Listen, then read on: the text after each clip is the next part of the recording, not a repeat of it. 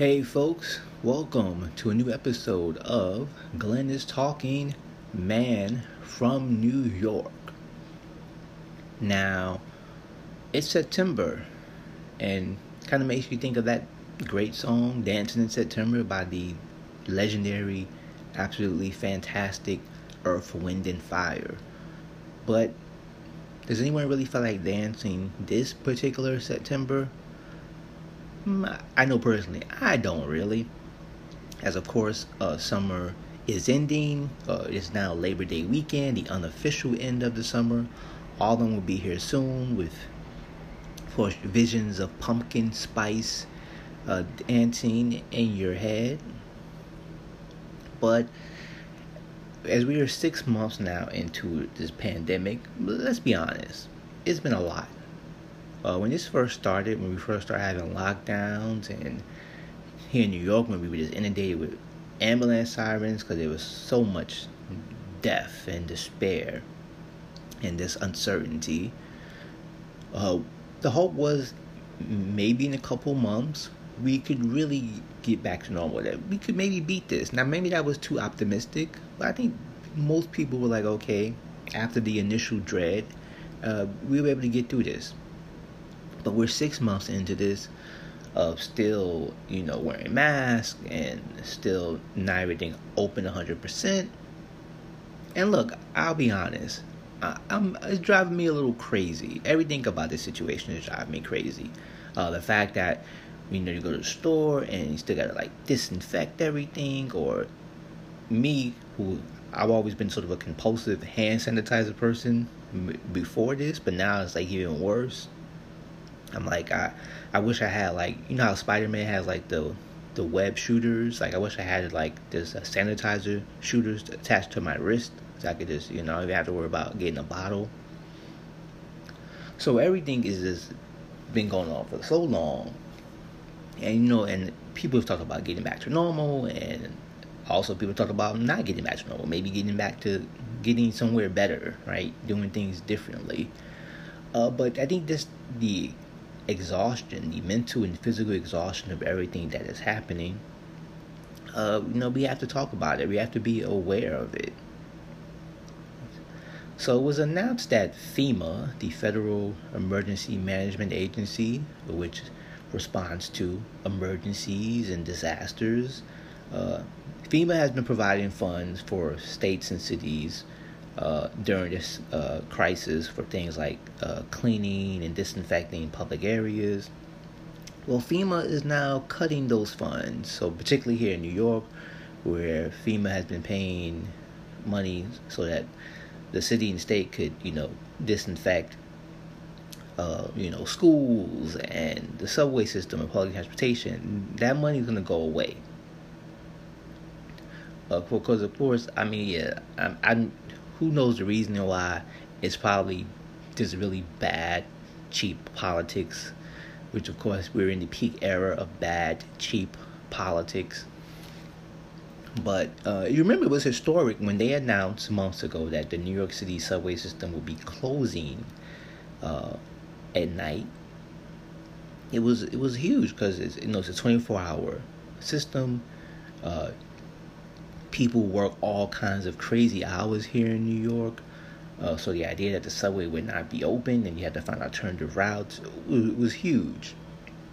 And they used that time, it's closed from 1 in the morning to 5 in the morning. They use that time to clean and disinfect the cars and the train stations. Also, they've also done it to keep homeless people out of the system. And so looks like that money is coming to an end. And one thing people have been talking about here in New York is oh wow, the subways are so clean and buses are so clean. Now, I have not been on any public transportation since everything went down. I've been fortunate enough not have to take the subway or the bus, and I really don't want to. I'm not eager to. I know eventually I have to go back. Eventually it's sort of it's like one of those movies where you had to go back to the place where the monsters are at. Even though I'm not saying there are monsters in the subway. Actually, there are monsters in the subway. They're called rats. But enough about them. But yeah, so FEMA is cutting this money to not only New York but to everywhere across the country, and I mean we're gonna see what impact that has. It doesn't make much sense, but does anything make much sense that's happening these days? I saw a news clip on YouTube that a restaurant, and I forgot the name of the restaurant, but it was in California. It was a Korean restaurant. They're closing after 40 years. They were featured a couple years ago on an episode of Anthony Bourdain, Parts Unknown. And they're closing because they just can't make the numbers work. Because having, just pickup and delivery isn't enough. It's a restaurant where people sit down. And indoor dining here in New York State, in New York City, restaurant owners are actually suing to try to open up indoor dining here in New York City, because there are parts of the state where indoor dining is open, in fact, and it's really weird. Like, they're like parts of like the Bronx and Queens. Like, if you just go across the street and cross the border in the Bronx, if you can cross the street to Westchester County and eat inside a restaurant, but in the Bronx you can't. Or in Queens, you can cross the street and you're in Long Island, Nassau County, and you can go to a restaurant and sit inside, but you can't do it in New York City. So there's all these crazy things, and I'm personally wary of indoor dining myself. I'm also not a big fan of outdoor dining, which I mentioned in the previous episode. But I understand people want to go out and eat. They want to try to have good times. I understand restaurant owners want to try to stay open as we head into the fall and eventually winter, where outdoor dining ain't gonna cut it. Not in this town. Yeah. I'm just trying to imagine outdoor dining like in November, where you've got like that really early deep winter chill just popping up out of nowhere. It's not gonna work. So I don't know, maybe they can just do something where you just open it like during the weekend, right? And to have limited capacity. And I know people I think the governor was like, we need more cops to do that. Really not. I don't know about that. Everything that's going down this summer, I don't know if adding police into the mix, because some restaurant owner has one too many people in there, and someone's like halfway through a hamburger, and then the cops come, and it seems that could just gonna be a mess itself. Hopefully someone will figure things out, as we are, like I say, we are not dancing in September at all. Politics, presidential race is heating up. Joe Biden versus Donald Trump in the battle for the soul of a country. Now, I'm jokingly saying that like it's a big boxing battle, and to be honest, I think sports analogies in politics, I think the national news media, especially cable news, has treated politics too much like sports in the past, say, decade or so, where it's sort of like, I don't want to say it's like ESPN, because I think ESPN actually sometimes takes sports more serious than the national news media takes politics. I think, it's this weird thing, because like if you ever watch ESPN, let's say you watch like not only their debate shows, but it's the analysts, like football analysis is so serious and it's so thorough on either ESPN or FS1 or any other sports programming that you watch, right? Here's someone to break down the plays, and here's someone to break down the general manager maneuvers, and here's someone to break down player personnel development. It's very thorough. As in with like cable news, sometimes it's just like the very surface of what's happening. Like, look, what will voters think of this person's new haircut? Like, come on, seriously, we can do better. I hope we can do better. There's a big this big nonsense about, Nancy Pelosi went to a salon. She was wearing a mask, and her stylist said, "Hey, we got invited there," and the salon owner like sent the footage to the news, and it's like it's like a really dumb thing that sometimes we get fixated on, because I guess the real serious things are too serious. Like people don't want to deal with that. People want to get worked up on just nonsense instead of dealing like really really deep stuff, which is consequential and will have impact for decades and maybe even a century. You never know. There's an interesting story. A woman named Jessica Krug canceled herself. She revealed to the world, Jessica, who was a professor of African American Studies, I believe, at George Washington University, and had claimed to be of African American descent or Afro Latina, being a black person of Puerto Rican background. Turns out she was not black. She was not Puerto Rican, Latina. She was I believe she was a white woman, or she was white Jewish woman from Kansas who pretended to be an Afro Latina from the Bronx. And I mean, there's so much to unpack there about. Let's be honest. Race is very complicated in this country, because there are a lot of people like, well, how couldn't people tell that she wasn't black? And well, look, black people come in many different complexions and shapes, and just it's very difficult. I think it's also very troublesome, I think, just to look at a person and say that person can't be black. In some cases that's true, but still, you just never know. But this woman basically just, I don't know, another case of like Rachel Dolezal, I always get her name, mispronounce it, who was another person who pretended to be black, and who was, she was also an academic. And so, hey, I don't know what's going on with academia, where everyone's just like, hey, I'm just going to be someone else so I can be an expert. I'm trying to think of what can I do? What can I claim? I think I'm gonna be an Aztec warrior / Samoan. I don't know. I'm thinking of, speaking of Samoan or half Samoan, The Rock, Dwayne "The Rock" Johnson, announced that his entire family had been diagnosed with COVID-19. His wife, his 2 kids, they all had caught the coronavirus, and they were sick. And he, called it one of the most challenging things he's ever had to deal with.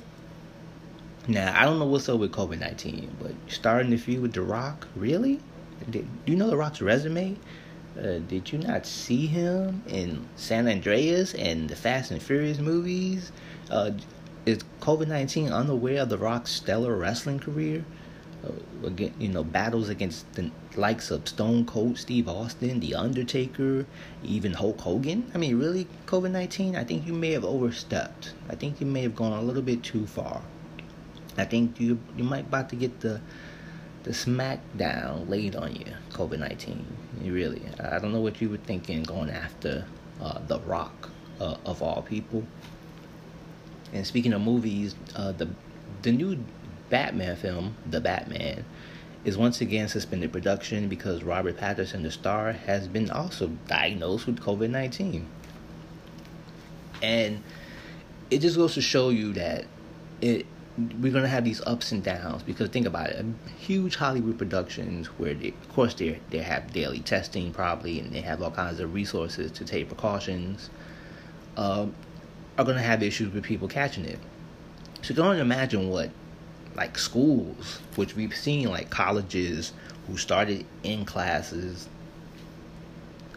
learning, suddenly say, you know what, on second thought, we're going to do that whole internet thing because kids are getting sick.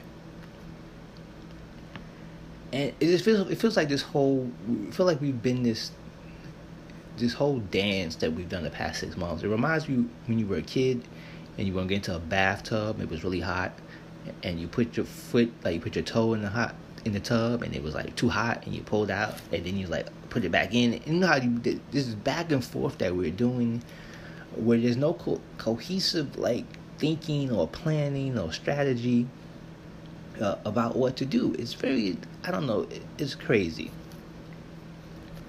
And so also this week, the passing of David Graeber, who was an anthropologist, self-proclaimed anarchist, very impactful, consequential thought leader.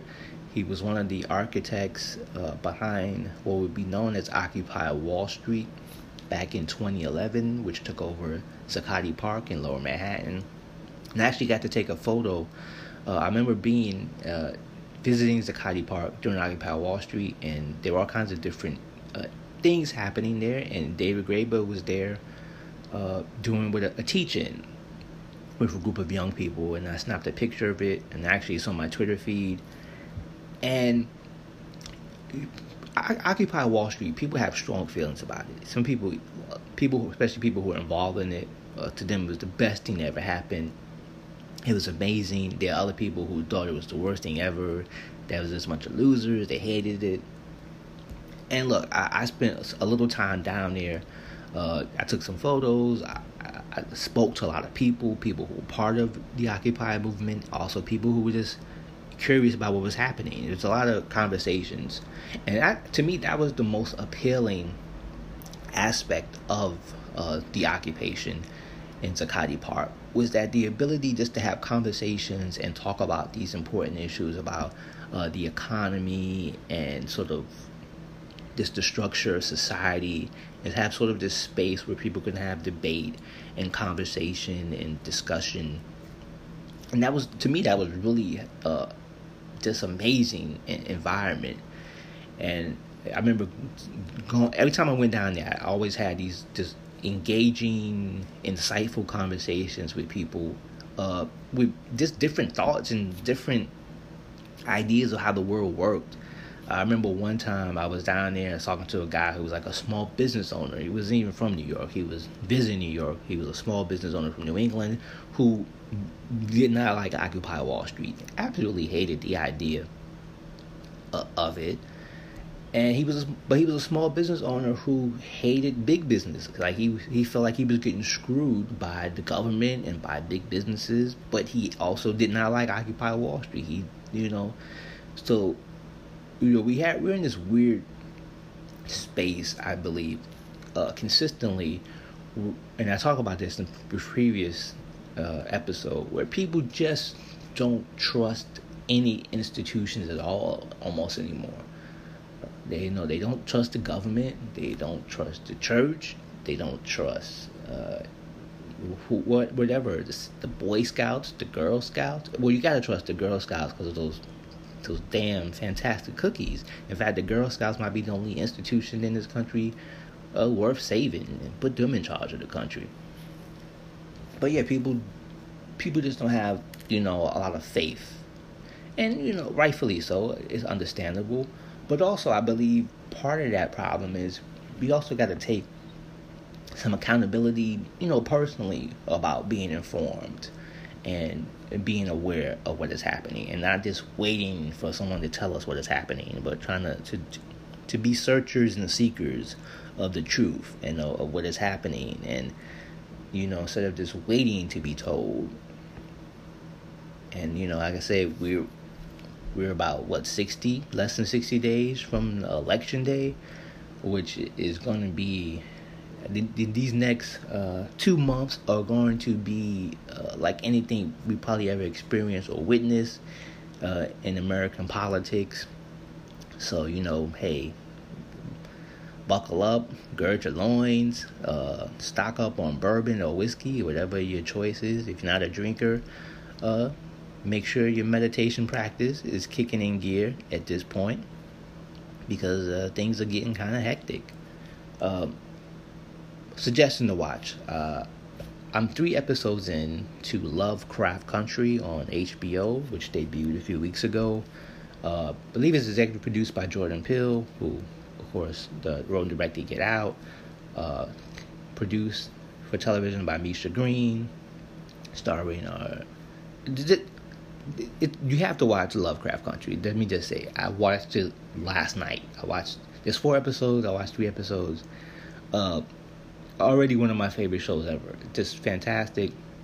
Takes place in the 1950s, and it's it's the horror experience in the African American experience and the perspective of it. And of course, uh, it's not a departure to say that for too long the African American experience has been too much real life horror. But this deals with you know mythology, and first of all, it's a beautiful looking show. I mean, I'm not gonna lie. Well, cinematography and costume design always catches my eyes. Like that always gets my attention. But good acting, just good, well paced. I say adrenaline rushing, which is just really. It's always fun when you watch a show, and at the end of the like hour, you're like, "Whew, I need a rest." I'm mentally and physically exhausted just by watching this television program. So Lovecraft Country, which is streaming on HBO and all the other, whatever other HBOs out there in the universe, it's on there. So I just wanted to talk to you and share those thoughts with you. Thank you for listening to Glenn is Talking, man from New York.